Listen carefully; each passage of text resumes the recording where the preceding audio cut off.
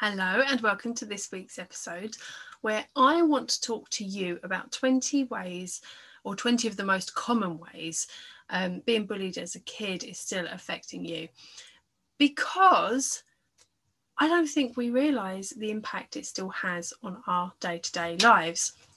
For numerous reasons, which I've gone into and I will go into in other episodes, but just for today I just want to talk about some of the most common things that we can recognise to say, oh, actually it's still affecting my life, and then I want to share with you something you can do about it at the end. So the first thing that came to mind when I was writing these down, these 20 things, was avoiding speaking your truth. And I mean, there can be other reasons why you do this, but if you've been bullied, your instinct is, well, what if I get it wrong? What if it causes an argument? Like, let's just not do this because I might say the wrong thing and then the repercussions, I can't deal with them emotionally. The second thing is you doubt yourself, you doubt your abilities, you doubt your decisions, you doubt your opinions. The third, you question yourself. So, am I making the right decision? And you sit there and you mull things over, and you maybe, you know, a good example is you've been with maybe a group of friends or family or whatever, and then that evening, that night when you're asleep, whatever, or when you wake up during the night even, or going to sleep, you start going over what was said, what you said. Did I say the right thing? Did I do the right thing? Did I upset anybody? Oh God, I can't believe I said that. I wish I hadn't have said that. You know, that sort of dialogue. And then also it's the thing of having to run things by somebody else. That feeling that someone else knows better than you, that someone else will know a better solution than you. Usually because you feel so emotionally overwhelmed, but also it can just be that lack of confidence and trust in yourself and what you think is the right thing to do. So you will always look to somebody else to come up with a solution, tell you what to do, that sort of thing. Number 4 is you avoid making new friends. Basically because your previous experiences have left you believing it's easier to not have the friends. So, you know, you maintain the few friends you've got, but you're not going to go into all that effort of making friends with mums in the playground or, you know, all the other scenarios, because your experience has been that they tend to be bitchy anyway. They're going to be judgmental. They're going to talk behind your back. They're going to betray you in some way. They're going to leave you feeling betrayed and hurt. And what's the point in putting all the effort in? Number 5 is that you struggle to trust anyone outside your inner circle. It's really common that when we've been bullied during childhood, then as an adult, we have quite a tight inner circle of people, and we like to keep it that way. Because trusting people is pretty similar to point number 4, actually. Trusting more people only opens ourselves up to being hurt again. Number 6, avoiding confrontation. This could be, and is most likely, because you're nervous of other people's reactions. You don't like to upset people, and you could just do without it, really. You don't want to intentionally cause any arguments. And so you put up with a lot. You put up with a hell of a lot because you avoid the confrontation. Number 7, you can stand up for others, but it's not as easy when it comes to standing up for yourself. And this I find really interesting because we tend to become mama bears or papa bears when it comes to our kids. So we're ready, you know, we'll do anything to protect them and to keep them safe. And you're not going to hurt my kid, you know, no way, that's not happening. But for yourself, it's got to be something really serious before you stand up to someone. bit similar to, and it links in with the avoiding confrontation, because you just can do without it. I think when you've been bullied, you've had so much negativity around you and all the negative emotions you don't want to experience that you will do anything to avoid experiencing them again. Number 8 is setting boundaries doesn't come easily.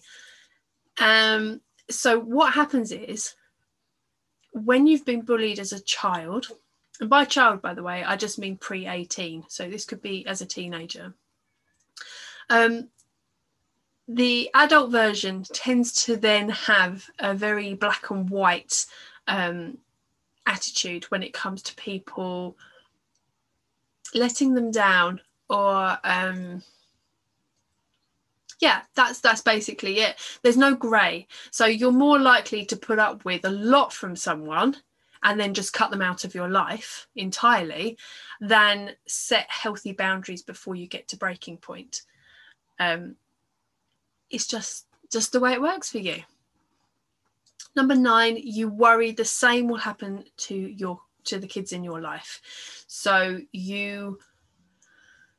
if you hear of someone being bullied, you can feel it, and you probably quite regularly think about what would happen if it happened to a kid in your life, and you're fearful of that.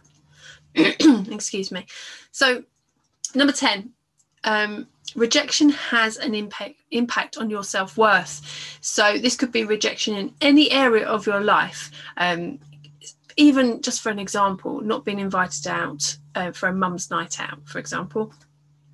But rather than it being, they didn't invite me, that's okay, that's their choice, you will feel, they didn't invite me, why? What's wrong with me? Why am I not being included? Why do I never fit in? And it starts those whole mind monkeys around. This always happens to me, I never fit in, that sort of scenario. Number 11 is that you're more likely to feel I am a failure rather than I failed at XYZ, whatever it is. And there is a difference. And you're more likely to take it as a personal thing. This is, you are a failure, not you have failed at something. 12 is you're careful who you are your real self in front of. And this basically boils down to the fact that you feel as though you're constantly being judged. And you don't want people to have any ammunition to use against you. And whether that's something that you're aware of, or whether it's an unconscious decision, that's pretty much what it seems to boil down to. Number 13 even, you find yourself adapting to be what others need or expect from you. So you're a bit of a shapeshifter, and that's exhausting. And that's a whole subject on its own, which most of these are.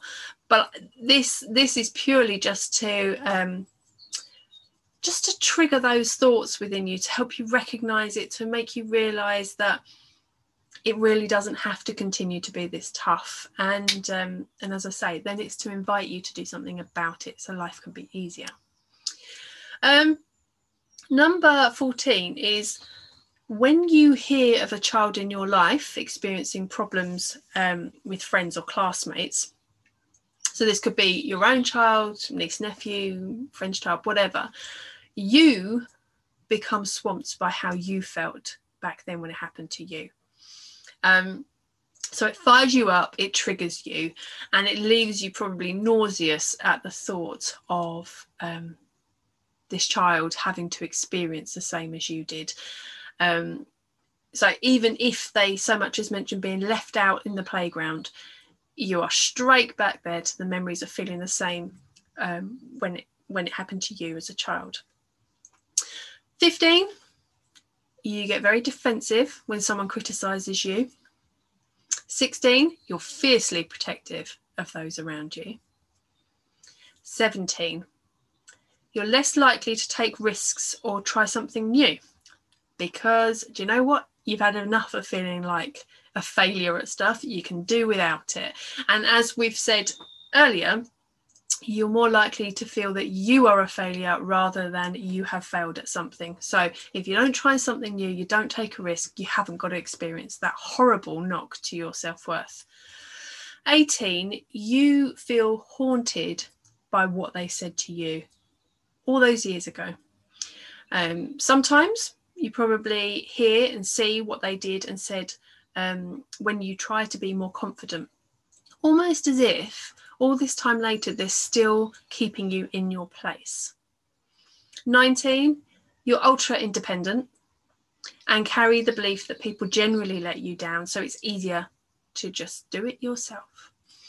And 20, you always feel as though you need to be better qualified at something, or you need to prove your ability in some other way. And I'll be honest, when I was writing this list, I felt exhausted just writing it, let alone feeling that way every single day. And no doubt you carry on and you've managed just fine until now, but you deserve so much more.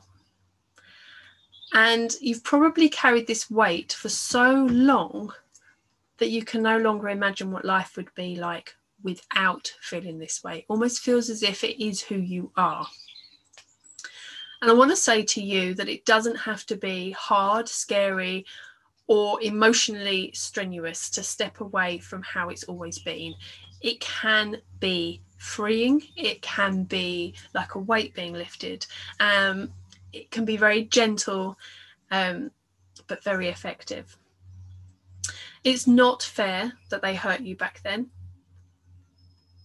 Don't let them continue to affect your life now too. If you're listening to this when it's released in April 2021, then use the link in the show notes to join me for a free class this Thursday evening, Confident Parents to Confident Kids. And it's all about the power we have when we focus on our own confidence to help our children. We avoid it. We seem to we focus solely on them because that's what makes sense. But actually, what happens is that we are lacking confidence. We are still hurting from what happened to us and our own experiences, and we are still triggered by that. And that overwhelms us and stops us from being the best that we can be in these situations because we're so overwhelmed. And I won't go into it, all of it now, but if you feel that any of this list has applied to you today, then join me for the free class and let's focus on you and what you can do to help you as well as your kids. Okay, take care and I'll see you next time.